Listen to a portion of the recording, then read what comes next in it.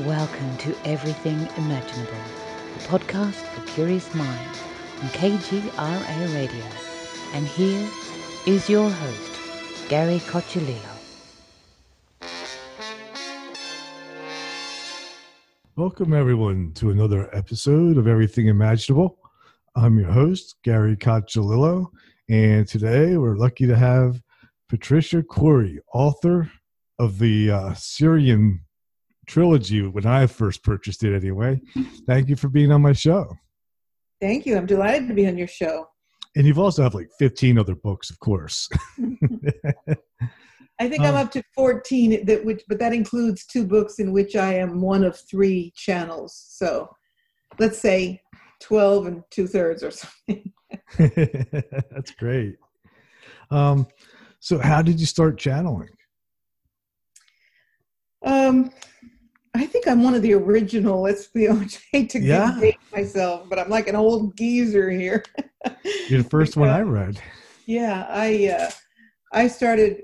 Well, I was already connected with these Syrian beings when I was a kid, but it was in 1997 that I had this gigantic breakthrough when I went into my first crop circle, which was a doozy, I'll tell you. It was called the Julius Set.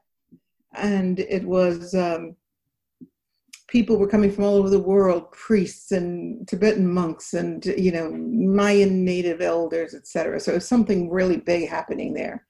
And I got called into it as well. And when I got in, I lost consciousness quite immediately. I started spinning out. I should back up. I was in England for a course. And in the middle of this course, and it was a live-in type of college situation. So I was asleep in my little college bed. And at 4 a.m, I woke up and I had had a dream that I was flying over Stonehenge and that I saw this gigantic spiral in the field next to Stonehenge, bigger than Stonehenge, much bigger. And when I woke up, I heard a voice say, wake up, wake up. I mean, in that state of waking up, wake up. This is a wake-up call. How did they say it? This is going to be very important for you. This is a lock-on point for extra-dimensional intelligence. Wake up now, you have work to do. And I woke up, I had no clue. I didn't know anything about crop circles at that time because what I had heard, I thought was information about saucers, reports that saucers had landed in Russia and left imprints in the field, like burn marks. So that didn't interest me too terribly much. So I said, well, wait a minute, what is this vision? And then that weekend, we went on a field trip to Glastonbury, which is this kind of new age, far out little town in England. And there was the exact same picture that I had had in the dream, Stonehenge, and this gigantic spiral right next to it. And I said to the bookstore cash register, what the hell is that image? And she said, it's the latest, sorry, we have somebody just beeped. She said, it's the latest crop circle. And I said, hold it, crop circle? It was this huge formation and it had 151 circles in it. And they were in, for those of you who know a little about sacred geometry, they were in Fibonacci sequence, which is a ratio of 1.618 growth to a former volume or number. So they were in perfect Fibonacci sequence, 151 circles, okay? And I just didn't expect anything like it. I had no idea what that was, but it was exactly what I dreamt. So when we got back to the college, some of the people that were with me on that field trip were kind of excited because I had shown them, I had sketched out a diagram of what I'd seen, and it was identical proportionally to the picture that we saw in the bookstore. It's incredible. So one of the professors, when he saw it, because I bought a postcard of the picture in the store, and so I could overlay it, and it was exact. And he said, okay, you're not here for this course. You're here to get into a crop circle, and I'm going to get you in. And he took me. So when I got to this crop circle, I could barely make it in. And I fell into one of the 151 circles and started spinning. And I could see my body disintegrating. It was the weirdest thing, I think, that's ever happened to me, but there's a lot. I just looked down at myself. I saw my body disintegrating. And I was spinning, and then pow, I was gone. I heard music like, woo! My body just disintegrating, and then pow, I was gone. And what I call the astral journey on steroids. And when I got back, I was completely disoriented. I had a hard time getting back into my body, to the point that I realized that something really important had happened, but I was not conscious of where I went until when 4 days later, when I got back to Rome, I started channeling. It was automatic writing the first time. That is, I was in a trance and didn't know what I was doing.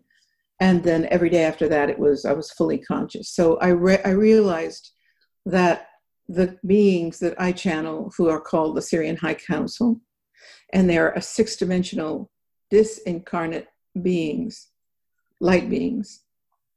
I believe that they attuned me in that moment. They took me out to some, I don't know, place far, far away, and attuned me to their frequencies, and so that I could become a channel for them. So that was 1997, and I'm still working at this capacity. And it's interesting, the timing of this interview, because yesterday they came back and said, okay, it's time to get started on a new book.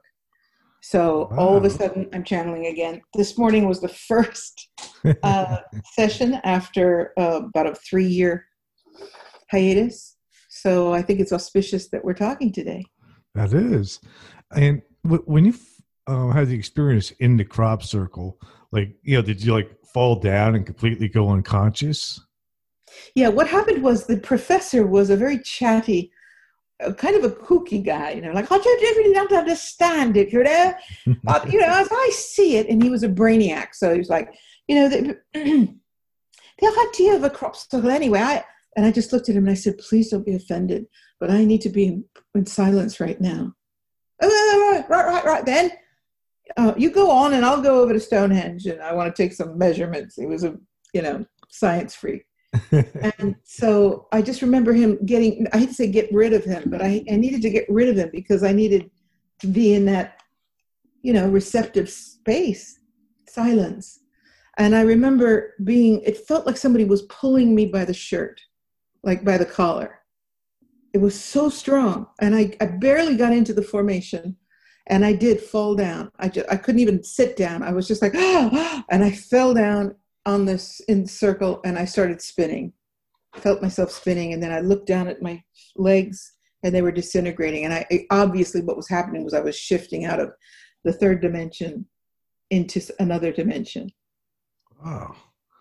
Am I, is your audience ready for this, or is this too I don't know. They're absolutely ready for it. In fact, it just, to me, it sounds very similar to like when I have epileptic seizures.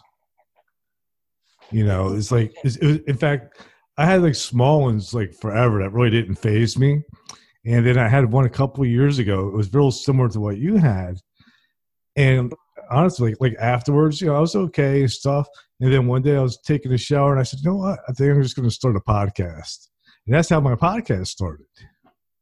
That's very interesting. And that most of the native indigenous people celebrate people who have had seizures, epilepsy, and consider them divine messengers. And I too have had seizures long ago, right after, it wasn't much after, let me think, was it before or after? Yeah, I had 2 seizures after this started. And I told the doctor, because they wanted to label me an epileptic. And I said, doctor, I was in the hospital for it. It was a really heavy duty seizure, which I've never said publicly before. Yeah, that's what happened to me too. I was in for like 5 days. Yeah. And the doctor, wanted to medicate me in the whole bit. And I said, look, doctor, try to imagine this. This is an Italian hospital, right? I go, what's happening here is I'm a channel and I work with beings on other dimensions. And so I'm using parts of my brain. And the guy's looking at me like, get her to the psych ward. I said, I'm using parts of my brain that maybe other people don't use. And so I feel like maybe this is something like a short circuit or a rewiring of my brain. And the doctor looked at me, and my man was sitting in the room looking at me like, stop talking, just stop talking. And the doctor said, Mrs. Corey, if you don't stop saying the things that you're saying right now, I am going to have no alternative but to send you to the psychiatric ward for evaluation. And I realized, oh my God, these guys have your life in their hands. And I said, doctor, come on, I'm trying to make it lighten it up. A little humor never hurt anybody. Right. And I went with it because I thought I could end up labeled an epileptic or worse, sitting in a ward. And I refused the meds, and it never happened again. So I'm quite sure that that was all part of this process, because in fact, we know that we're using supposedly only 10% of our brain. We all, the rest is gray matter. Yeah. And we're supposedly only have the same amount, maybe 87% of our DNA is lit up, and the rest of it is junk DNA. And I always say to people, why do we, the spiritualists, get called woo-woo? And the scientists get away with saying that 90% of us is irrelevant, gray, or junk. Right? Right. And it's kind of funny, too. Like, when I had that seizure, and afterwards, too, one of the things that happened to me was I received a book in the mail called Time Paradoxes. And it came from Oxford University. It's not a book that you can buy on Amazon or anything like that, And the receipt on the date was 6 months in the future. Wow. And I was like, man, maybe during that seizure, I somehow merged with a future self and sent myself this book to remind myself of where I was. Oh, yeah. You and I are on the same wave, all right. Do you still have that book? Oh, yeah. That's amazing, isn't it? And I told my wife this, and she's like, oh, it was just one of your family members did this as a joke. I said, I don't think so. It's so hard for people that don't understand to cope with people like us who are going through these things. We don't understand all of it, but at least we're receptive. But when other people who love us, they have the brakes on because they get scared, and it must be very hard for them. Like, I know, I don't chat on anything or anything like that, but I totally, after that experience, I believe that this is not the only dimension. Because I remember just being in that vortex of color and sound and feeling so peaceful, and it was just totally cool. And and I think I struggled to come back to consciousness from it. Yeah, I struggled too. When I came back from that journey in the crop circle, I was lying there and I looked up, and the weather had changed, because I didn't know I was out that long. The weather was darker. It was colder. I was like, what the hell happened here? And the professor walked up, and it was like something out of Alice in Wonderland. Are you all right then? I said, yes. Oh my goodness. I said, I'm sorry. I think I went out for a few minutes. He said, you've been out for 2.5 hours, love. 2.5 hours lost. He just left you there. He did. Well, thank God for that, isn't it? Just thank God for that. And when I sat up, needless to say, it was almost impossible to be in my body because it was so deep and it was so long, 2.5 hours blacked out. Okay. And when I sat up, everything was different. I saw plasma spheres. I saw men in black. I saw all kinds of things from other dimensions bleeding through. So that, it was the crop circle, that particular crop circle itself was a huge event. I think, and I've been to the crop circles every year since then, except for last year. I believe that that was the most important crop circle that ever came down.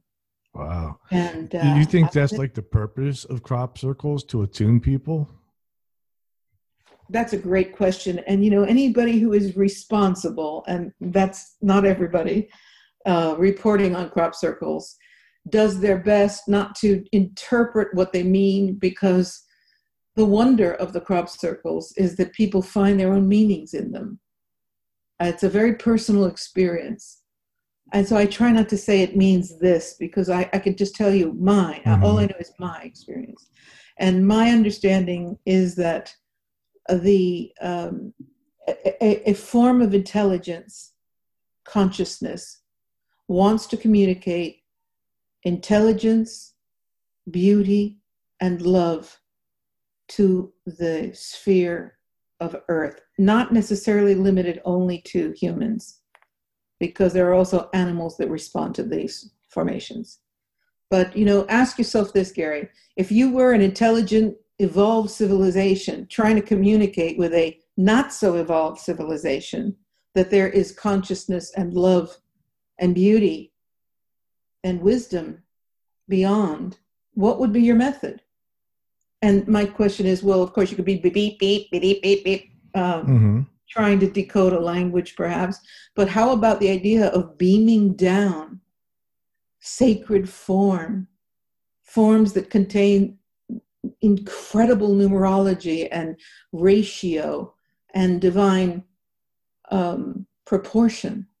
Wouldn't that be a wonderful way to communicate love and beauty and, higher an evolved conscious society? So I believe that's what that is. I believe that it's not ETs. I think it's extra dimensional beings that are trying to imprint the earth with messages that, number one, everything is connected. And number two, there is intelligence out there that is capable of communicating that wisdom and love to a civilization desperately in need of it.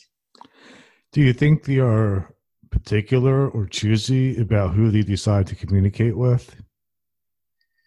Now you're not talking about crop circles; you're talking about channels.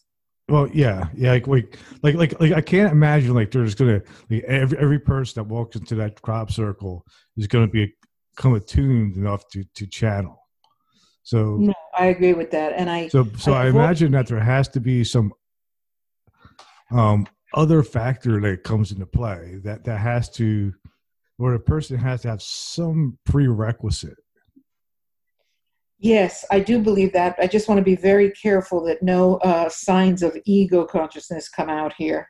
Mm-hmm. And just to say that, because, people have said it must be so wonderful to be chosen. Right. But I think it's more of an alignment than it is ego. Yeah, I always retort, it's not about being chosen. It's about whatever gifts I've been given in this lifetime that I brought through, or even karmic merit from other lifetimes.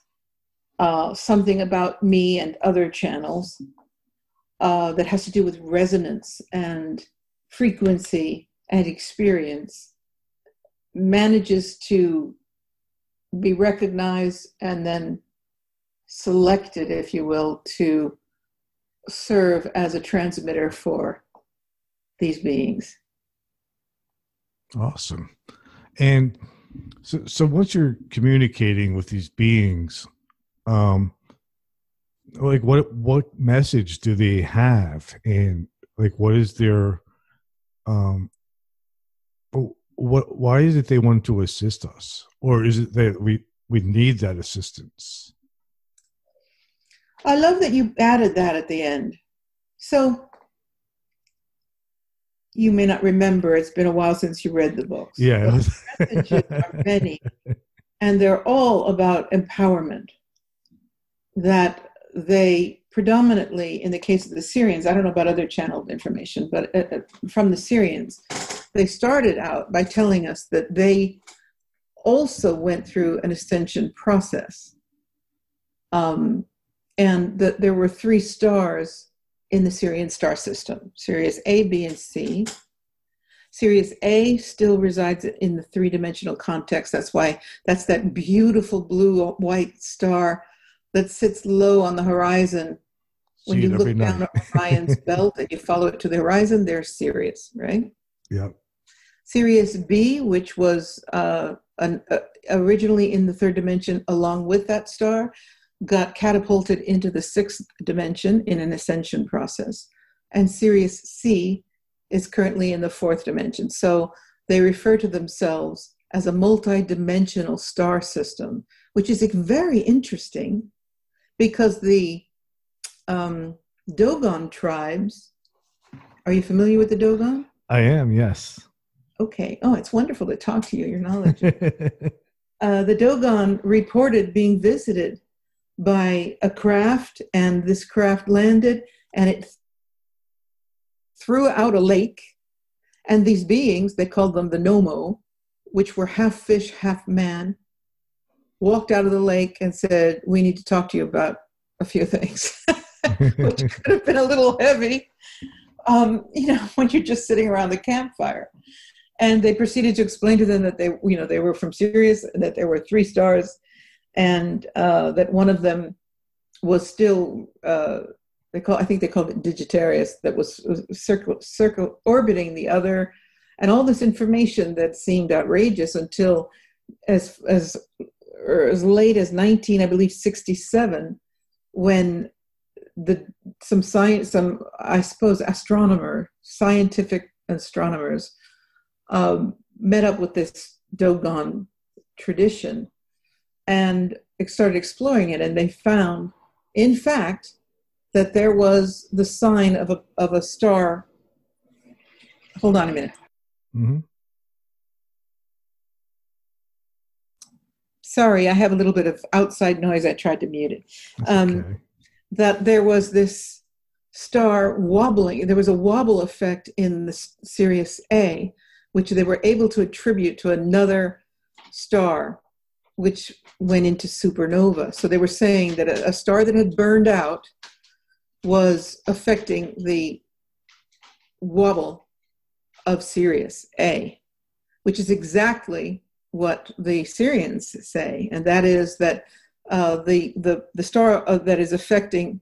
Sorry, the Dogon also said it was an intensely heavy matter, dense, heavy matter, and the council say yes, because when the spirit of a star or any celestial being leaves it, just like when you leave your body, a skeleton stays behind. So the Syrians say that what has stayed behind in the third dimension of their star is the skeleton of a star that is now sitting in the sixth dimension. So that's their process. And so one of the reasons they're involved with us, there are many reasons. Uh-huh. One is because they already have been through it and they are trying to help us understand how to get through ascension. Another is because they were part of the great experiment where Homo sapiens was seeded on this planet from higher dimensional beings and ascended Christed ETs. And also because of the strategic impact of planet Earth at this time. And what is the strategic impact? Well, this planet is capable of taking out the whole solar system with weapons. So, and then there's also a battle going on between ETs that are already here underground and different factions that do not have at all the interests of the human race as their priority. They want the planet. They want to mine it. They want possession of it. They want the real estate. Okay. Mm-hmm. And so the Syrians say, when you were just a problem for yourselves, well, there wasn't much we could do about that other than to try to come to you in ways that we use to communicate. But now that you're a problem for the entire solar system, the doors and the gates are open. But know that we're not coming to save you, because that idea is an old religious precept that you still hold and cling to, that someone has to save you. And that's why you're in the mess that you're in. It's only when you take responsibility for yourselves and for your planet that any saving is going to get done at all.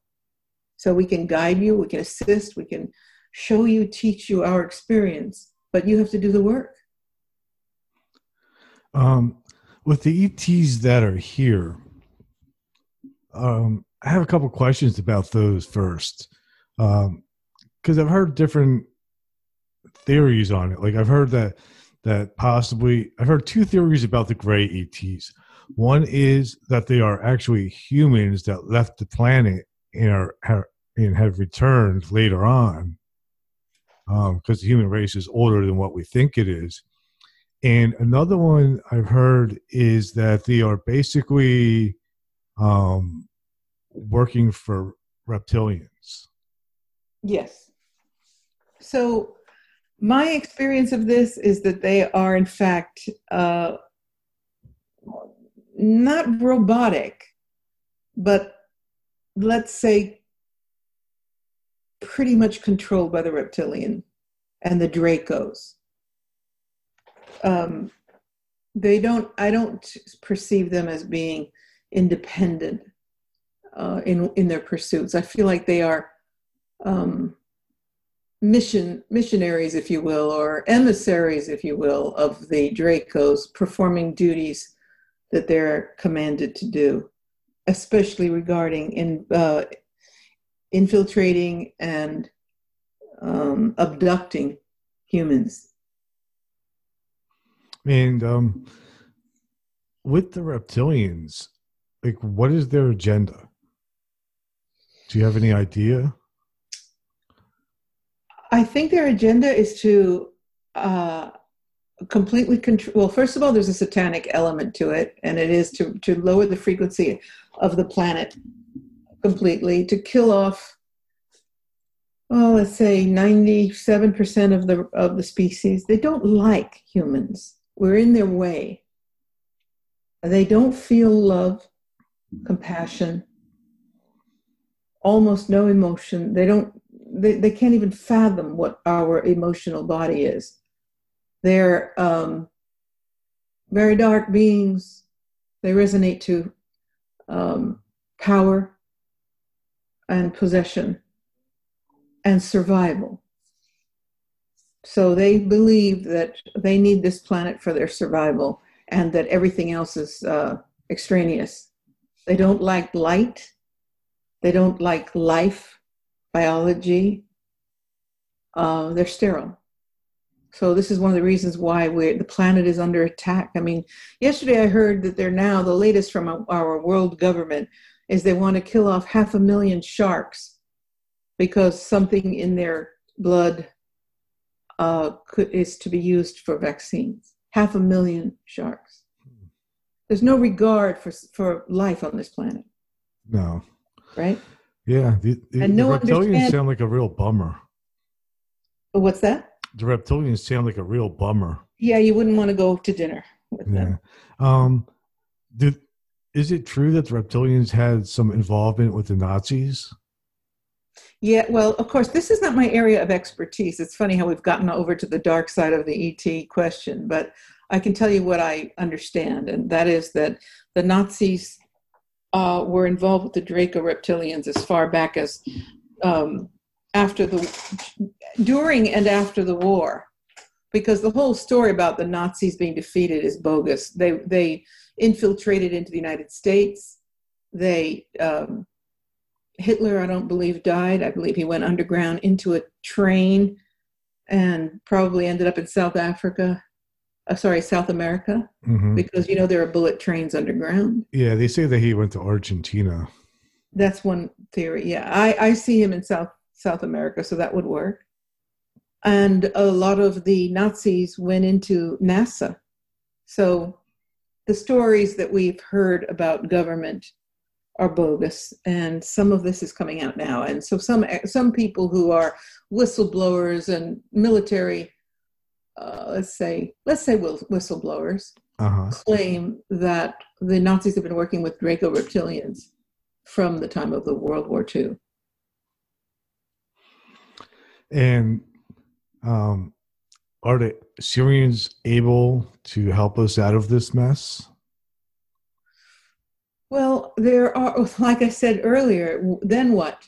If we are so completely incapable of standing up. They have to teach us, I think, basically. But I mean, look at our situation. Let's just play the devil's advocate here for a minute, because we obviously see our world in a dire straits, and we also know that there's a satanic reptilian claw on the human race. And the question is, meanwhile, as soon as they put out this bit with the masks and the whole event, 97% of the population went right into obedience mode, on their knees, taking their masks, taking their tests, hysterical because of this disease, right? Or this virus, or whatever you want to call it, because I have my own feeling about what it really is. And gave away completely, and immediately their power, their humanity, their friendship, their humor to this problem, to the fear, right? Right. We now live in a world where we're sequestered, where much of the planet is in lockdown. We're not allowed to stillatus. Children can't sing at school anymore because you could spread the virus. And, you look at this writing on the wall and you think, well, that was easy. I mean, if you were the power that initiated this, you'd have to be laughing in your beer. It's like the whole planet. We've got the whole planet under control, and we didn't even have to drop a bomb. All we had to do was keep these people, these creatures, on their knees to their fear. And what is the fear? Survival, right? Yes. So we are asking beings of higher wisdom and dimensions to come in and save us. And then what? If we haven't learned this lesson to stand up to this, where are we going to go next? What kind of... we just make the same mistake again. Go ahead. Go ahead. I said we would probably just make the same mistake again. Exactly. So that's what we're in right now. We are in school. And this is the great Armageddon. It's the biblical Armageddon is not unlike this. The difference is it's more innocuous. People don't recognize this is World War III we're in. And it's World War III against the planet, and it's World War III against all nations, all people. That is a gripping thought. This isn't, the United States against China. The whole planet is in the grips of this insipid, insidious, satanic one world government. And the question is, what are we going to do about it? Are we going to stand up and throw these masks off and take them down? Or are we going to stay on our knees until, whatever the next step will be? Right? Right. So when it comes to standing up and being fearless, is part of that process recognizing our own multidimensional existence?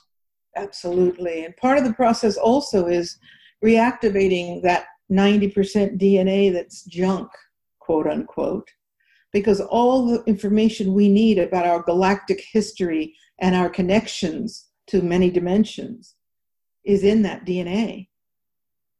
And so I like to describe this as a great cosmic switchboard in your brain, the pineal gland, which plugs those strands, that reassembled DNA plugs into the pineal gland. And that's illumination. We were designed to be 12-stranded crested individuals on this planet. And things went awry when another species invaded. But if you think about that, it makes total sense. Like, why do we have this DNA? I mean, we're down to 2 strands of DNA, and we're miraculous. Imagine if 90% of our DNA is inactive junk. Now, we know enough about divinity to know there's no junk in creation. Right. Right? Right. So it's either asleep or has been either been deactivated or is there for us to be access. Yeah, I mean, it's either deactivated or it's diseased or it's something. But when it's an entire civilization, you recognize that there's something has deactivated within the human species, 90% of the DNA and 90% of the brain.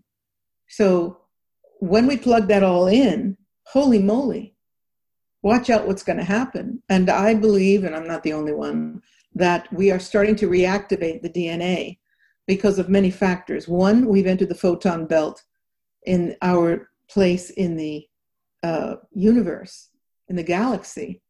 And it's very highly charged photonic energy, and it's activating all the planets.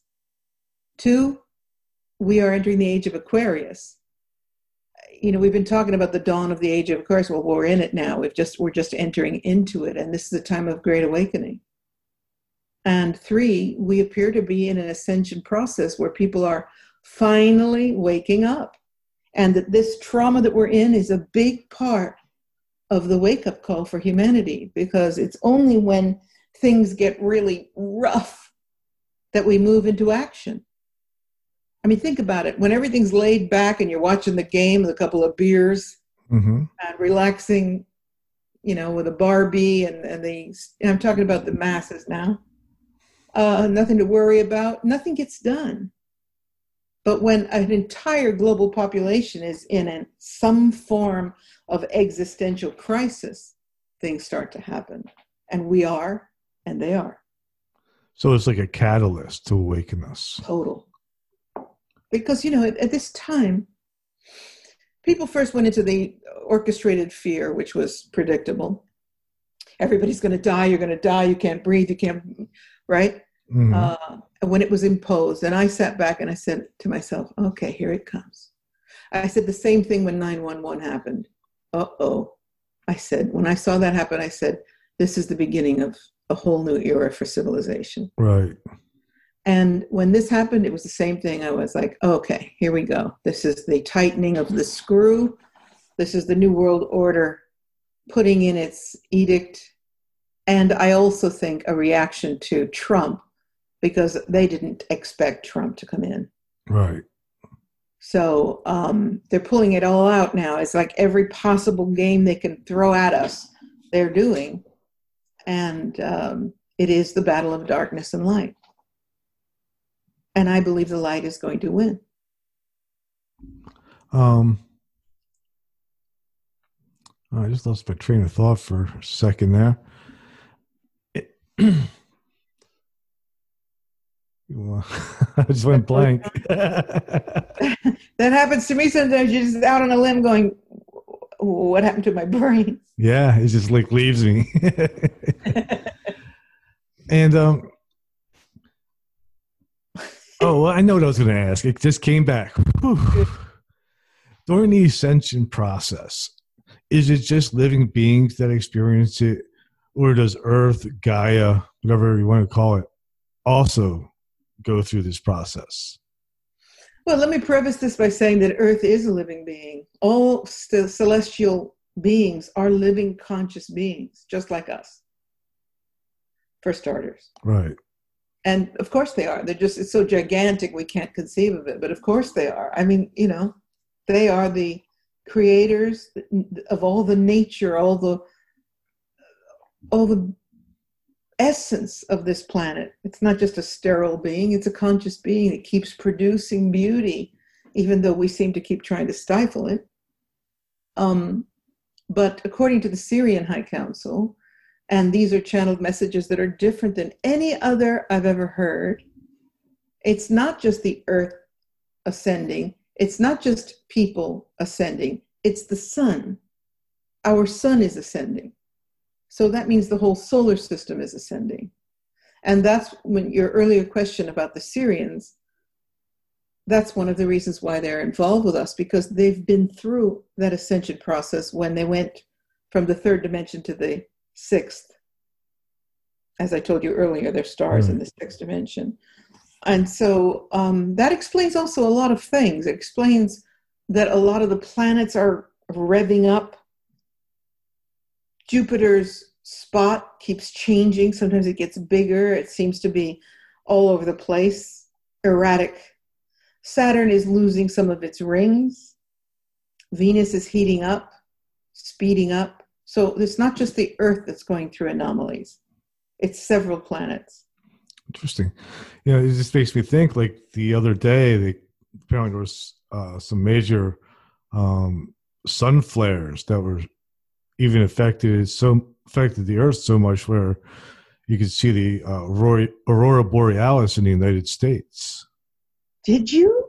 I didn't see it, but I've read about it. I'm in Alabama. There's no aurora borealis here. I saw a picture of aurora borealis in those few days ago in Norway that was just ridiculous. It was gigantic. It was like waves of color just pouring out of the sky onto the earth. Breathtaking. And yes, the sun is mutating. So the Syrian High Council say that we are getting very close to ascension now. And you can it certainly gives credence to the fact that all these planets are mutating as they are gives a lot of credence to that concept. Something is happening with the sun and it's affecting all of the planets. And, people only think about the earth and, people talk about the poles are shifting and all these fear-based concepts. Yeah. And my message to everyone is the whole universe, our whole solar system is shifting. And meanwhile, of course, they're starting to get ready to tell us there's life on Mars and stations on the moon. And now we're hearing possible life on Venus, which we've heard about the Venusians as a species that's already visiting the Earth. So lots is going on. And in our lifetimes, we're going to see these things. We are going to become galactic humans off of the planet. I don't mean all of us. Are we already off the planet? Is there a secret space program that people are not aware of? Oh, absolutely. You look at supposedly even Obama was recruited to be on Mars.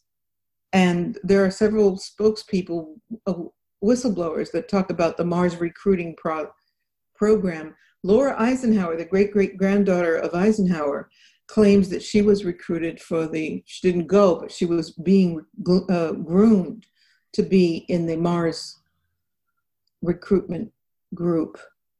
And the Syrian High Council, as back as 1996-7, said that there were underground bases on Mars and on the moon. And that there were also breeding places where they're already breeding the animals and growing food and creating ecosystems for life there. And now the government is openly talking about being on the moon. Both. Trump even said we will be on the Mars. Okay, on Mars, not on the Mars. Trump said recently, I think he said we'll be on Mars in 5 years. That there is a secret program is unquestionable. We know so little about what they're really up to. And one of the interesting things that is involved with this secret program, I had Dan Willis, who was a whistleblower in the Disclosure Project 20 years ago, a government whistleblower, and he said that they've got the time travel. You don't have to spend a year to get to Mars. They can do it in 24 hours. Yeah, so I've heard that too. I heard that they have portals that do it. Yeah, of course. We just kept in this opacity of, the old fashioned, they put on the show with these occasional explorations up to the space station. That's kids' play. And meanwhile, they do their business behind the scenes. And of course, we have Area 51, where the government has craft from ETs, different species. So they've learned how to back engineer, and they know how to make craft. And so did Hitler. So again, Dan Willis said that when the spaceships flew over the White House in 1952, do you remember that? I do, yeah. I don't remember. I don't remember it either. But I've seen pictures of it. I've heard stories of it. Said that when that happened, that was really Nazi craft coming out of Antarctica, hiding in Antarctica, and warning Eisenhower that they were taking over. Very interesting stuff. If I invite your audience, if I may, to check out my YouTube channel and listen to the interview with Dan Willis if they're interested in that kind of information. I don't have to get him on my show. Oh yeah, he's wonderful, and I'm sure he'd be happy to. Well, I don't know, he's sure, but he's doing a lot of radio right now, so yeah, I'll have to reach out to him. Yes, indeed, he's a very open man, and he's just a library of wisdom. Very scientific, so he's got everything recorded and data registered, and he knows exactly what he's talking about. Great. And it's always wonderful when you mix the scientific left brain approach with the spiritual right brain approach and come to the same conclusions. Yeah. I mean, it requires both. Yeah. Because if you take just the spiritual approach, but you don't test it, you could easily be fooled. Yeah. Okay, science can also fool you because you can alter the data. Absolutely. But when you start to see different spokespeople, whistleblowers, psychics, channels, or whatever, merging with the same prospectus, you start to see something really forming in your consciousness of a probable reality. But when you talk to Dan, I mean, he's got the data. Yeah. And the Nazis were doing anti-gravity. Well, that's what they've been working on all this time, the military. They're working on so when people get all excited and say, oh my God, I think I saw a craft in the sky, I go, well, the only problem with that is it's very possibly human. Because they've got all kinds of UFOs now at Area 51. Yeah, I was just watching, I was on Gaia, on Disclosure, about how they have a ship that they found here on Earth that's probably older than the Earth itself, and it appears to be part machine and part organic. Whoa! What show was that? It's on Disclosure on the Gaia channel. Okay. I forget the guy who was talking about it, but the guy who was showing him his craft was actually one of the Nazis. I think his name was Rudolph. Showing who the craft? He was showing it to this guy. At the time, I guess he was a kid. He was like 15 years old, and he had figured out how to make these really super fast rockets.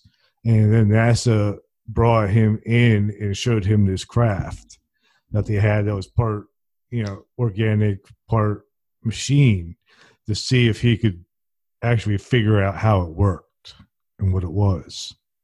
Okay, I'm going to play the devil's advocate here and ask you why NASA would reveal secret, above top secret information to a kid who claimed to have visions of things.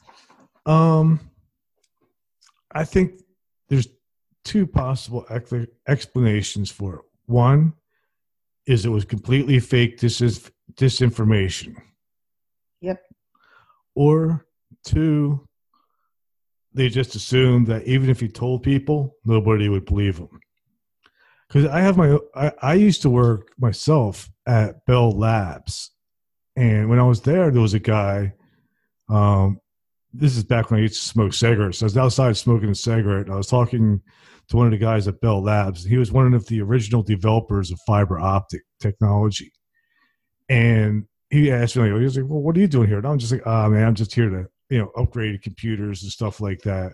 And he goes, I used to work for NASA. And he goes, do you know that the technology for silicone chips and fiber optics came from a UFO? And I said, no, I didn't know.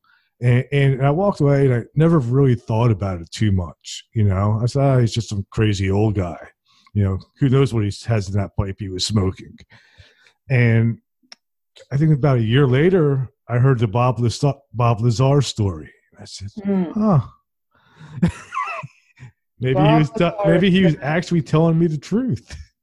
Yeah.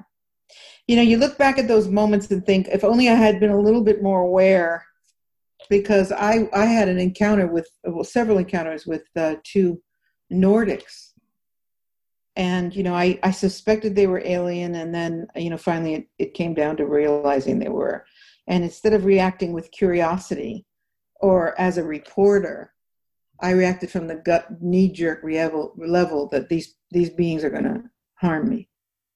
And if I could only go back and go, look, okay, so I think you're aliens and we need to have a beer. Mm-hmm. How much I would have gleaned from that. But I was scared or in denial or something. Right. I think we have to be careful too, because I think we have the technology, the cloning technology, to make our own species. Definitely. So I've also heard rumors that some of the things that we look like they're aliens to us are things that we've actually made. We are in no man's land here. You've got synthetics, you've got clones, you've got people that are chipped already. You only need to look at Zucker or Musk or Bezos to ask yourself, what happened to these people? They're robotic. Have they been already chipped? Are they clones? We have technology that we can't even conceptualize, and then we have technology that's 40, 50 years ahead of what we can't conceptualize. So time machines, warps in space, in dimensions, it's all accessible now. We're just not privileged to it. But there's no question that we are looking at, when you look at someone, especially people in key positions, you don't know what you're looking at. Not anymore. Right. And some of them, I look at them and go, what am I looking at here? Because as a psychic, I can see the auric field, especially when I really turn on my lights here. Because if I walked around open like that all day, I'd go insane. But when I'm researching or when I'm doing healing work with people and I turn on that faculty, boom, I see the whole energy field around beings. And I've been looking at some people lately who don't have it. They just don't have any energy field. I'm like, okay, so what am I looking at? A clone? A robot? It's very weird. We are in no man's land. Right.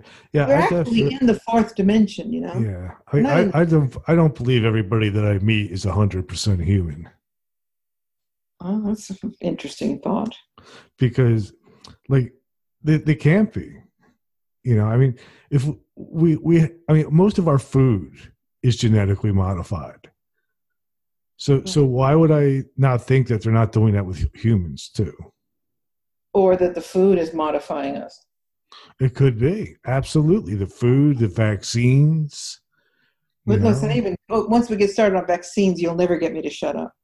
Back on the food, people dismiss this. I mean, people complain about it, but they pretty much dismiss it as the reason why they're modifying the food is to preserve its shelf life, yada, yada, yada, yada.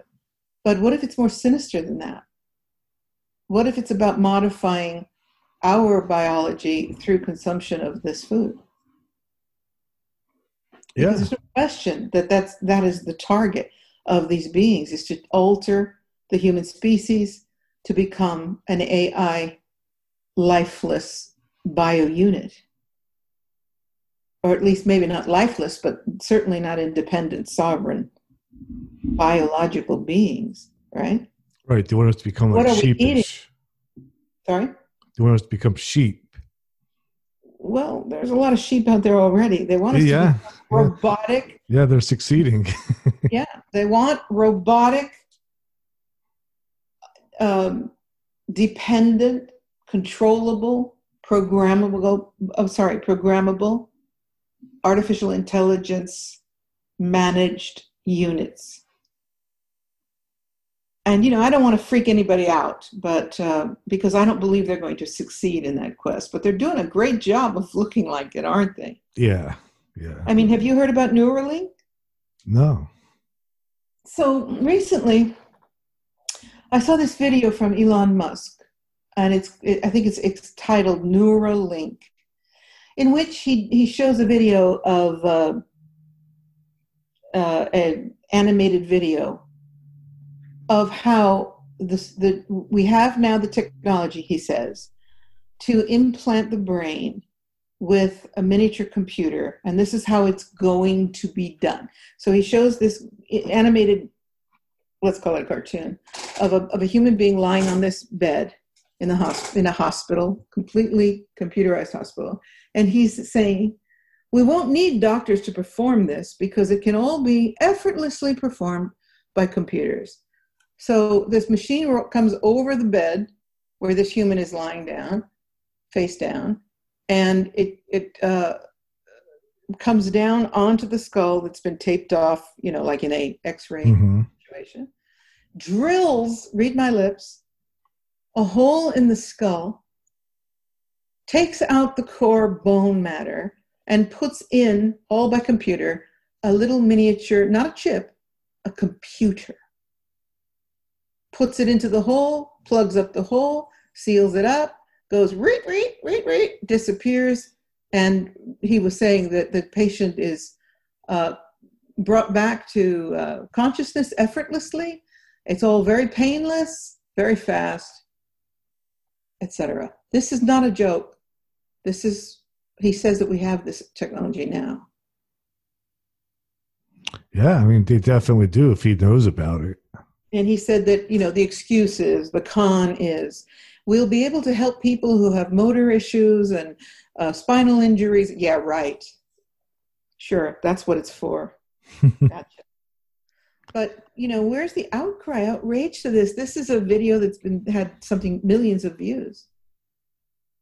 And it's part of the indoctrination program of civilization. Interesting. I mean, really, I am not going to be one of these people. Yeah, I don't want that either. No, that's not going to happen to me. I'm very clear about that. So that's good. Yeah. And like when it comes to like the multidimensionality, it seems like they've been aware of that also. Like with places like Skinwalker Ranch. Yeah. And it's sort of been trying to, keep it under wraps. Well, first of all, these beings don't want us to have a God connection. So they're doing everything possible to destroy and disrupt what's left of our pineal glands, because they're trying to kill the God code. And before I continue, but I hope I don't lose my chain of thought. Recently, AstraZeneca, which is one of the pharmaceutical companies that's doing the so-called vaccine for the so-called virus. Apparently, one of the test people, and you have to ask yourself, what kind of a foolish person would volunteer to be a test guinea pig? She started screaming after she was injected. She started screaming that they were killing the God code. Oh my God, I can't feel God. Oh God, oh my God, they've taken God away. And another person had a neurological I think paralysis and some other horrible thing like meningitis. So they stopped the test. But I was paying attention. I thought, wow, they've taken the God code away. So aren't they trying to do just that? I mean, if you're a satanic power that's got its clutches on this planet and you want to take down the civilization, you certainly don't want enlightenment. You don't want God consciousness. You don't want churches. You don't, and how funny that these new mandates, you can't go to church, can't sing in church. Or you can riot, that's okay. You can't go to church. Children can't sing anymore in school. Nothing resembling joyousness and consciousness raising is allowed, right? Right. So meanwhile, we know that the fluoride that's been used in water for, I don't know, how many decades? Yeah, I was just thinking about that when we were talking about the food. And one of the things that popped in my head was, the fluoride in the water. Yeah, well, fluoride encases itself around the pineal gland.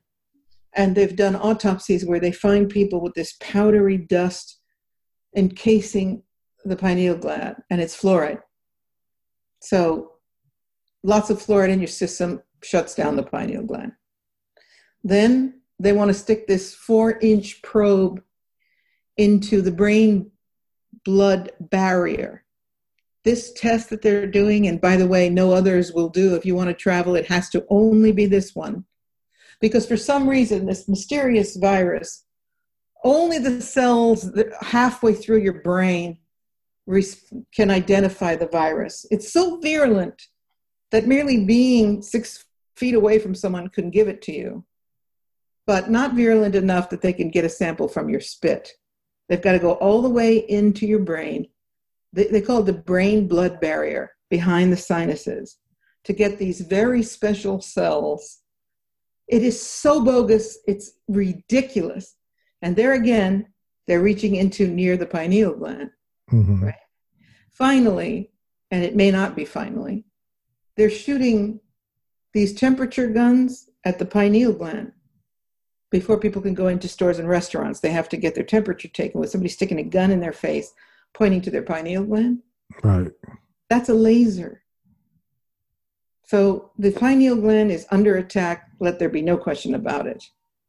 And when you hear somebody saying, somebody that's a volunteer for testing at the pharmaceutical company, they've taken away God, I can't find God, oh God, then you've got a pretty diabolical scenario here.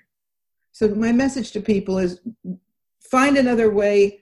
First of all, if you're in a grocery store and some dude sticks a gun in your face to take your temperature, you say, stop, I want to see your medical authorization.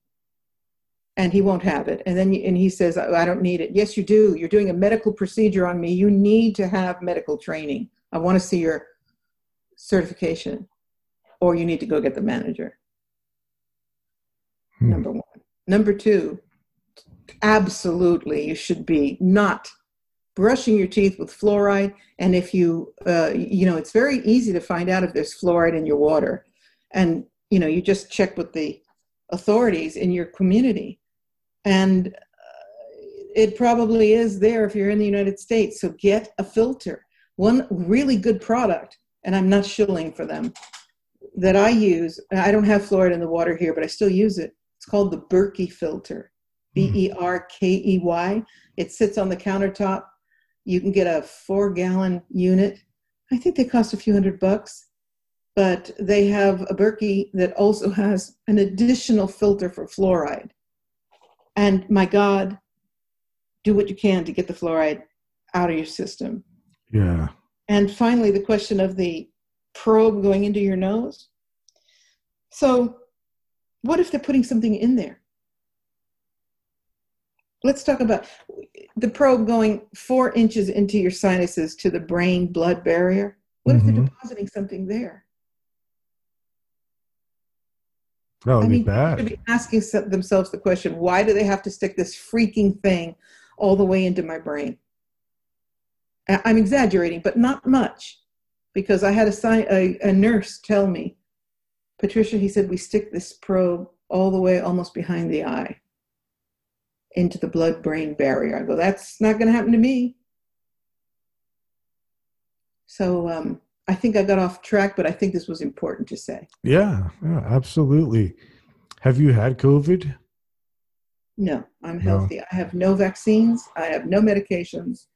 And if I have to choose between traveling and getting I did choose. I was supposed to be taking a group of, every year I do spirit journeys with people. And this year we were going to go to Bosnia. And I refused to take this test, and so did everyone else. So we canceled. I had it in January. What was it like? I had a really bad fever for a couple of days. It was like 104, 105. There you go. And then I felt like crap for a week and a half, and then I was okay. So in other words, you were healthy, but you had the test, and then you got sick, right? No, I never had the test. This was before the test came out. Oh, you saying you had COVID? Yeah, I had COVID definitely in January before the test was even out. Well, maybe it was just the flu. Remember the flu? I got one. I did have the flu shot, and I also got tested twice for the flu, and I didn't have the flu. Like, I never get the flu for some reason. I'm like immune to it. So I'm pretty sure I'm like 99.9% sure I had COVID. And so it wasn't that all that bad, right? No, I was lucky. It wasn't bad. I mean, I do know people that have died from it. So I do know that there is something out there that's causing people to die. Yeah, but the people die from the flu too. Yeah. Yeah, but I don't know anybody who's actually died from the flu. There's Never something met like anyone. 600,000 deaths a year from the flu in the United States alone. Yeah. I mean, that's the number that they put out. But again, like I'm just going by like personally knowing people, you know. Well, everything, that you say that's a number they put out, just like that's the numbers they put out about COVID. Exactly. So Meanwhile, we have empty hospitals. I have no idea what the truth is. No, we don't. But one thing we do know is if they've been able to take down an entire population, stop the world, come on now, stop the economies, stop the world, stop people from socializing, eating out, stop commerce, merely by scaring everybody that they could die from this virus. Wow. Control. They must be having a lot of laughs in the control board meetings between the powers that be and their Draco reptilians. Right. So I want to go back to one of the things that you said about them wanting to control us and about them wanting to basically mine the planet. I have a friend who says that the Grand Canyon was originally an alien mine. You want me to comment on that? Yeah. What do you think of that idea? Yeah, that sounds very plausible. I mean, this planet is one of the richest planets in minerals in our solar system, which is one of the reasons I said earlier about Earth being strategic. We have lithium. We have, besides diamonds and all of what we value as valuable, we have elements for nuclear warfare. We have lithium, which is important in space craft, let's say, and all other forms of metals and minerals that can be used for everything, ranging from ships to mind alteration, you name it. Valuables for trade, because believe it or not, there is a galactic community outside of the Earth that's got international commerce going on, intergalactic commerce, not unlike Star Trek, right? And Earth is rich. I mean, it's just rich. It's impossible for us to imagine how much value they place on what the Earth holds. That's one of the reasons why they've been burrowing away underground and why there's an underground civilization of Dracos. They live underground, tearing up the underground of the Earth. Are the Dracos able to shapeshift? Yes. So they can come up from underground and we wouldn't even know that it's them. Apparently. I mean, when you've seen some, well, David Icke describes a lot of the royal family and a lot of people in high places as Dracos. And, you've seen depictions of I think one of his book covers has the green reptilian half side of the Queen's face. And I do believe that first of all, they exist as their own entities. And secondly, they inhabit the bodies as possession of humans walking. It's getting pretty dicey out here on the highway, as they say. It makes sense that they would be able to possibly possess a person. Well, that's what's happening so much. Yeah. In Hollywood and in people of important position, they're vacant, they're vacuous. A lot of them are completely demonized and possessed. Whether it's Dracos or whether it's something else that they're mustering up from the ethers, the lower astral, you can see something is not right here. Right? Right. you can see the transformation of, I'm not going to name any names because I don't want to do that, point fingers, but you look at some of the pop stars and you can see how they've completely lost themselves. There's nobody home inside. And some of them come out and say that the demons rule over them. Like Beyonce, who came out and said, Sasha Fierce is the one. She does everything. I would never do the things that Sasha does. You know, many of them talk about their demons or their altars or whatever you want to call it. And the truth is that when you muster up the dark entity, it responds. You know, it's kind of funny because Beyonce came up in a conversation that I was having with somebody yesterday about her. I don't know how she got access to it, but to one of the inner chambers of the Great Pyramid, and she was trying to use her voice to activate it. Apparently, there's a YouTube video of her doing it. Yeah, it's just interesting. It just came up in our conversation as well. Are you saying inner chambers like a chamber that's not being available to other people? Yeah, like most of the time, I don't think normal people are even able to enter the pyramid. Oh, I go in every year with a group. Oh, you do? Yeah, I get private access, and I take people into the underground chamber, the Queen's chamber, and the King's chamber, and we do ceremonies in there. That's cool. I didn't even know people could access it. You can go if you're in a group and you pay and see. I always pay. Some groups try to get away with it and they get into trouble. But because every morning at the Great Pyramid they sell 100 tickets, so you can go in as a tourist with other people in and out, and it's a complete forget it, no experience. You know, you're going in with people that are going, take a picture, honey, take a picture, But I always get private access for my group, and we go at 4 a.m. It's so cool to go to the Great Pyramid in the middle of the night when there are no people anywhere to be seen, and have them open the door, open the gate, and have my spiritual group enter. We have extraordinary experiences. And so, we also do that. We chant and we activate, because the pyramid is like a huge music chamber. So it is activated by sound. Absolutely. And I've been also in there by myself with my former partner doing that, just the two of us in the middle of the night.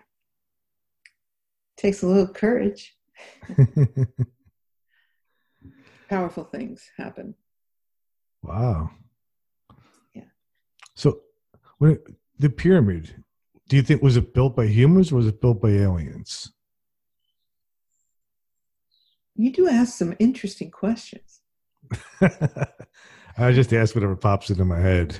Yeah, well, you've got an interesting head. Thanks. Okay. I believe, I just had this conversation in an interview, where the standard line of the historians, the Egyptian historians, is that they kept trying to build a pyramid because you've got all these debris, broken down old pyramids in various places. One's called the Bent Pyramid, one's called Dashur, and they're just dilapidated, right? Right.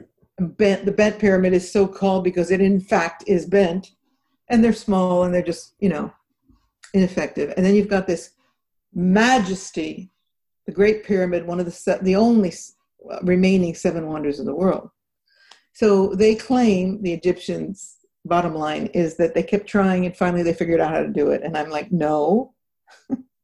Some civilization, which I do feel was influenced by extraterrestrial technology and support, created the masterpiece. And then the Egyptians kept trying to replicate it. Mm-hmm. My answer is yes, I believe there was alien intervention there, and that it was most likely when Atlantis was still thriving, and the Atlanteans were working, highly civilized, highly technological civilization, way ahead of anything else on the planet, started working in Egypt and started educating the Egyptians, because the the rise of ancient Egypt doesn't fit any kind of evolutionary schematic. You go from being shepherds. They were known as the Cometians, 42 tribes of shepherds on the continent of Africa.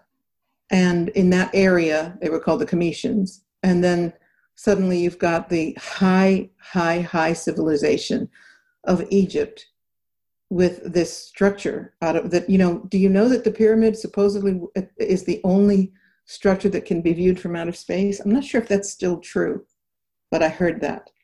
Yeah, I didn't know that. Yeah, it might not still be true because of what we've been creating, but I heard that years ago. And I was told by an ancient oral wisdom keeper, Hakim, who worked with so many spiritualists, that the Giza Plateau is the entry point for cosmic waves of cosmic energy. And it goes right through the planet and it comes out the other side in Hawaii. And in fact, that's where the volcano continually pours lava into the ocean.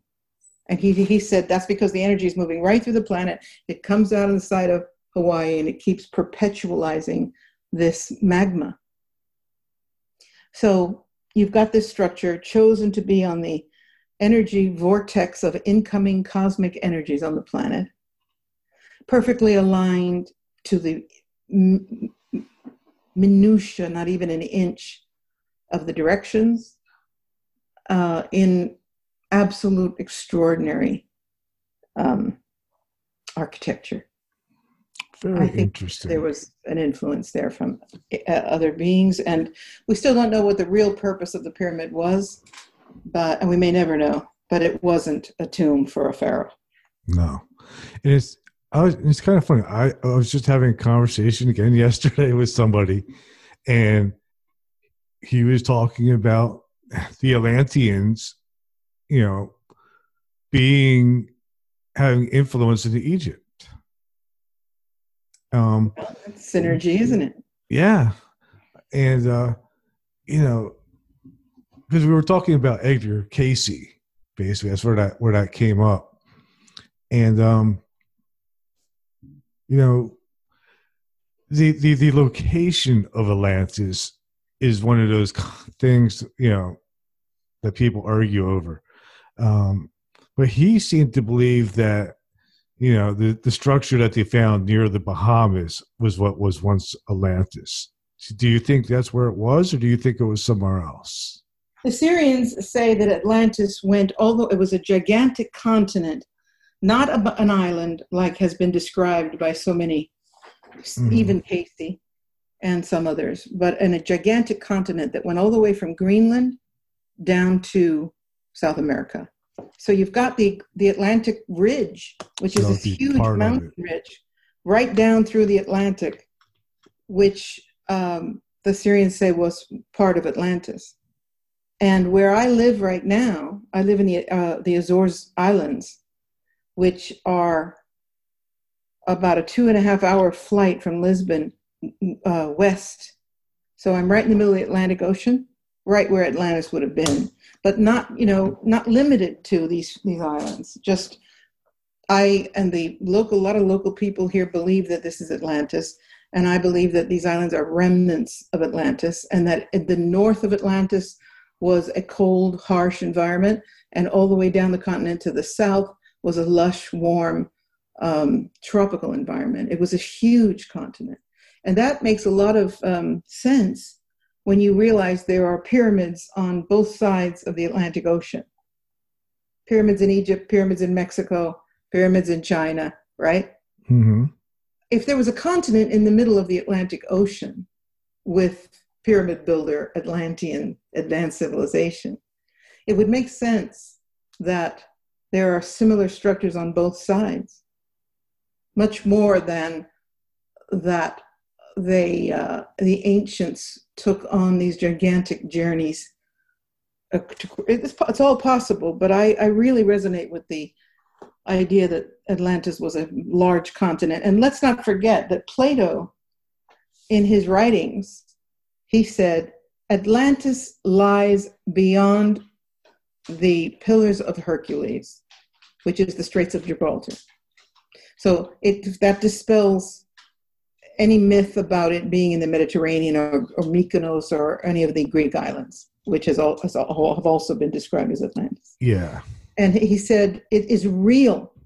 This isn't a utopia. This is a real place, a huge land. So I think, well, that's interesting, because that's exactly what the Syrian Council say also. And you think about it, to have had such sway over the world. In the Mayan culture, they talked about Quetzalcoatl, this white bearded god who came from the north, right? Right. To have had such an impact on so many civilizations that the myth of Atlantis is everywhere. It couldn't have been some dinky island in the Mediterranean. Right. And the Bahamas. And what do you think happened to their tech? Like, did they wipe themselves out? Yes. Like, I heard, because I've heard a couple of different theories on this one too. One that they wiped themselves out, and the ones that remained, basically decided not to share their technology anymore, because there was apparently those advanced humans and unadvanced humans living on the earth at the same time. And the Atlanteans wiped themselves out and decided not to share their information anymore or their technology because they didn't want it to repeat. And then another theory I heard is that after the catastrophe happened, that the human race, our minds kind of went into a safe mode. Okay, this would be a point where I'm going to make a little plug for one of my books, because it answers this in great detail. And the book is called Atlantis Rising, The Struggle of Darkness and Light. You need to reread that book if you still have it. And in the book, the council speak about the fact that the Atlanteans had 12 crystal skulls. You know the myth about the crystal skulls. Actually, I just talked to a guy in Florida who has 2 of them. He's going to be on my show. His name is Jeff. Okay, well, he may not have the originals, but anyway, so they had 12 crystal skulls, and these crystal skulls, when they were united, completely opened up portals between the dimensions. And the council say when the 12 were united, a 13th holographic skull would appear, and it would blow a hole in the multidimensional verse. Okay. And when you think about it, crystals are silicates. So Silicon Valley is derived from quartz crystal. So as outrageous as it may seem that about 12 crystal skulls could blow a hole out into the portal of everything, think about what we've done with quartz crystal with that technology. It's not that different. No. And the story that's been told in the Atlantean book that I channeled is that they realized that the Atlantis was coming down because of the sway of the dark priesthood. And so there were volunteers or people that were selected, let's say, to take the skulls, one each, to different corners of the world to protect them, until such time that humanity was of a high enough consciousness to bring them back together. So one of them is in Egypt, one of them is in Tibet, et cetera, okay? Mm-hmm. And if somebody's telling you they've got 2 of the original Atlantean skulls, I would take it with a grain of salt. But of course, it's very interesting. I believe it because my source, you know how we were talking about the Dojan tribe. Yeah. The guy who got me in touch with the guy with the crystal skulls has these statues. They're called Nomoi skull figurines that were from that tribe. So he's a pretty reliable source. Well, okay. I'm just questioning anybody that's claiming to have the originals, because their lives would be in jeopardy. Anyway, that's not the point of my conversation. Okay, it's all right. So the point here is that yes and no, they didn't cause their demise, but they knew it was coming. And so they knew that the technology in those hands would wipe out the planet and possibly the universe, or at least the galaxy. Sorry, at least the solar system. So they separated out the skulls with guardians until such time, and many of us believe that time is now, that they could be brought back together. So we're in a very interesting time. I mean, boy, oh boy, have we got a lot going on. Yes. Another connection I was talking about too with the Atlanteans and Egypt is supposedly there's a library underneath the Sphinx left paw that holds crystals that has the history of the human race. Yeah, you see, I think you're remembering part of my material. Because the councils say it's not like a library that you would anticipate seeing with gilded covers and revered written texts. It's vibrational. And in order to open it, you need the codes. And when the master is ready, they talk about the one coded master walking the earth who knows how to open those codes. So my answer is yes, but not as we think of it. So it's not really stored on crystals. It's more of a multi-dimensional type of library. Yes, absolutely. That's why if you go under the paw, you're not going to find anything there unless you know how to unlock those codes. Interesting. That's very similar to what I heard about the Book of Zion. That it was like a multi-dimensional book that only certain people are able to read. That's right. That's what the council said. Interesting.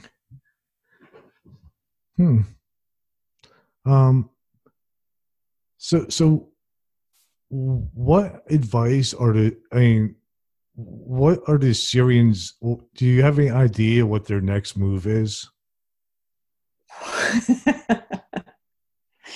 What their next move is in relationship to the earth? The whole situation. Yes. Well, I mean, they're in their own evolutionary process as six-dimensional beings on the sixth dimension, as consciousness uniting at six-dimensional frequencies. They're concerned with the entire galaxy, and they're working to maintain and raise the consciousness of many planetary bodies and civilizations that are in evolutionary progress. Because that's what happens. The higher you go, the more you help others climb the spiral of light. Right. But, you know, their particular concern with the earth is like, wow, this planet's in trouble. And yet they reassure us that no matter how dark it looks, we're in a process of evolving and in a process of ascending, and to not lose the faith.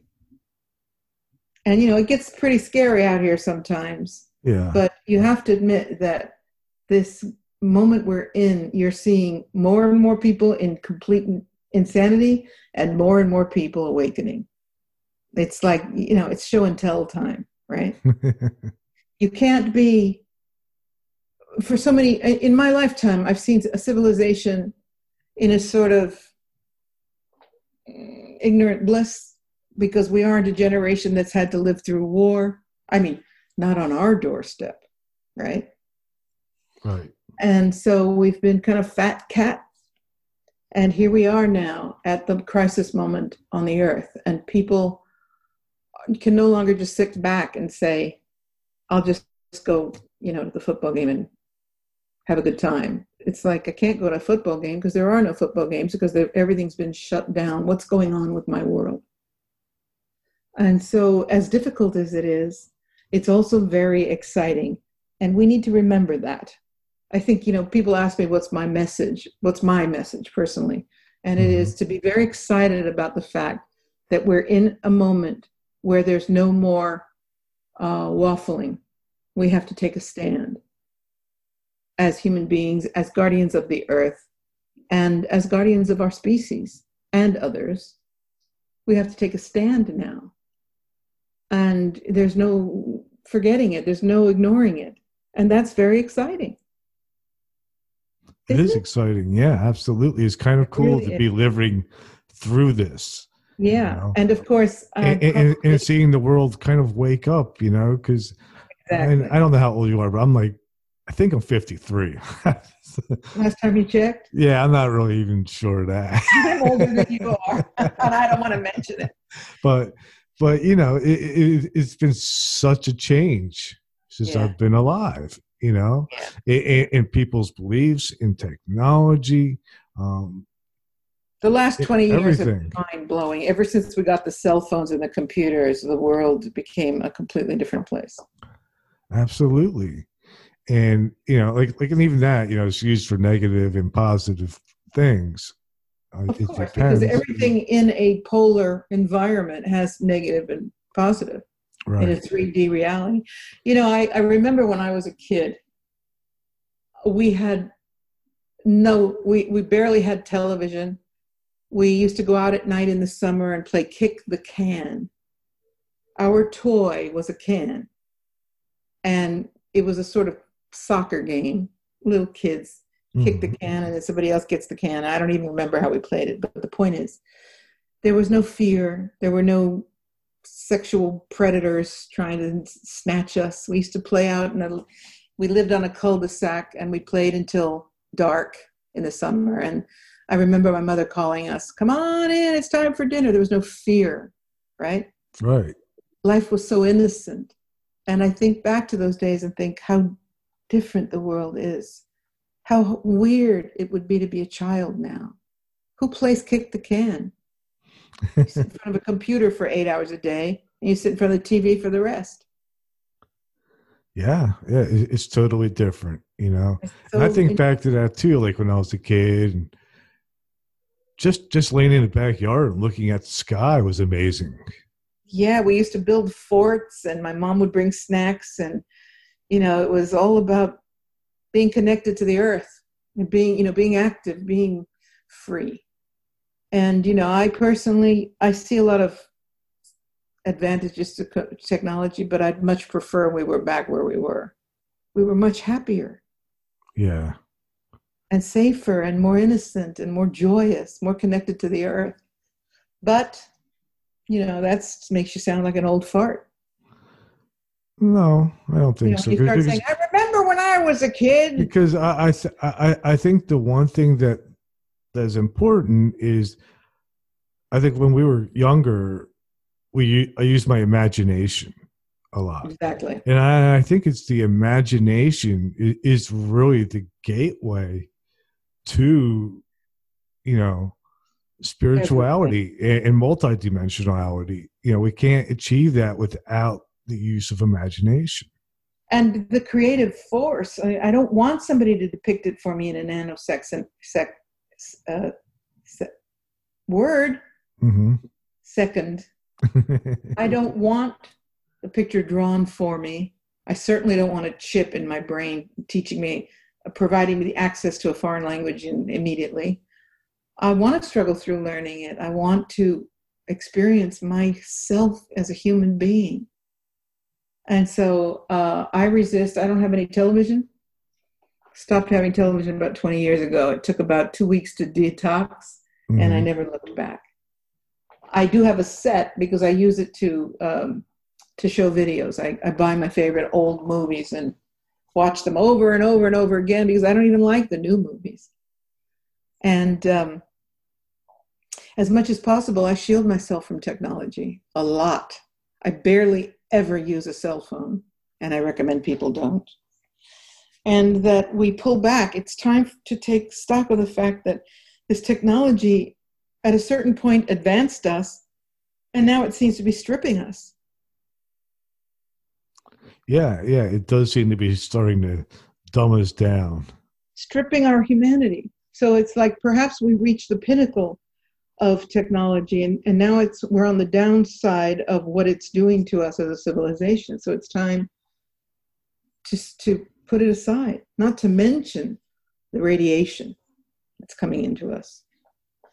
So I do recommend to people, as much as possible, really be conscious keep the phone as much as you do.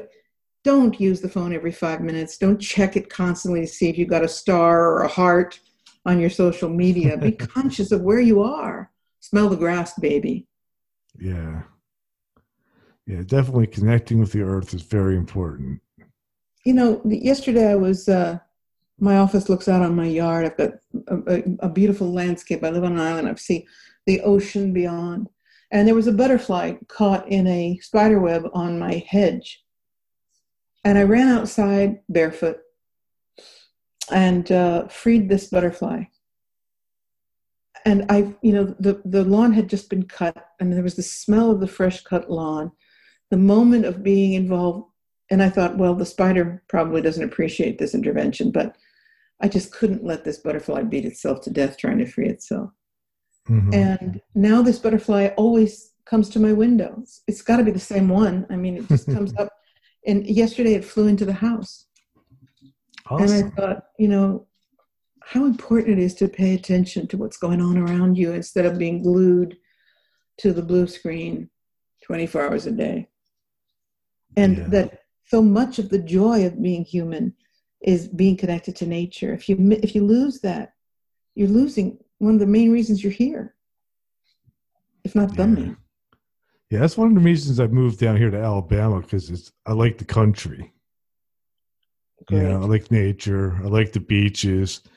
You know, like I grew up in New Jersey, and when I was a kid, it was country and it was nice. But then, you know, sort of like urban sprawl took over. Jersey, yeah, I mean, there are still places in New Jersey that are forest, right? A little bit. I mean, the pines, but even there, it's starting to get built up. Like, you know, it's really interesting. I lived in the San Francisco Bay Area for 33 years. And then I moved to Rome, and I lived there for 33 years. Oh, now you do know my age. And I've just migrated now to this island in the middle of the Atlantic, and this is where I will end my life. On this idyllic paradise island, underpopulated, green, green, green everywhere, ocean everywhere. Simple life, clean air, blue, blue skies. I'm just so grateful that I took myself to this idyllic nature environment where I've found immense peace. That's great. And I think these are decisions that a lot of us are making right now, where, you know, it's like in this time of what I call existential crisis, many people are saying, I'm not even living where I'd like to be. I'm not happy where I am. And now is the time, you know what? To find happiness, to not believe that it's irrelevant or it's superfluous or superficial, to seek happiness and joy. And that's my message for people. That's fantastic. Yeah. Awesome. Well, thank you for coming on today. It's been great. I really connect with you big time. Yeah, I think we had a fantastic conversation. You know, and like that's why I like not having a prepared topic. I love just going with the flow and let ideas pop into my head and ask those questions. It's so great. I also have a radio show. Well, it's a video, YouTube. And it's the same thing. I think that some of my guests are a little shocked that I don't have the formal interrogation questions, but I want it to be a dialogue because we both bring something to the conversation. Yeah. Not just so tell us about this, so tell us about that. How exciting instead to have like-minded souls sharing experience and ideas and vision. Right. And you've certainly led that today with me. Oh, thank you so much. And it was really cool to get to talk to you because when I saw that you responded to my email, I was like, oh, you know, it's like the first books I ever read on this particular topic. Or you're probably the first person to write on these topics. Just about. I mean, you know, like I said, the first book came out in 1998, The Cosmos of Soul.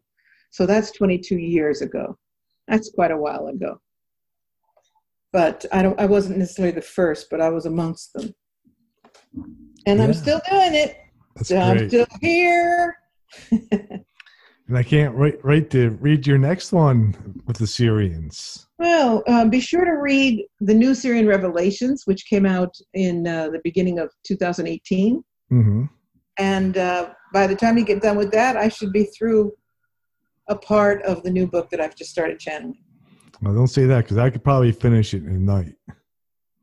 Well, then you'll have to wait. I digest books pretty quickly. Well, you should read that one. Please read that one, the new Syrian Revelations. I'll get it today. Very popular, and people have gotten so much out of it.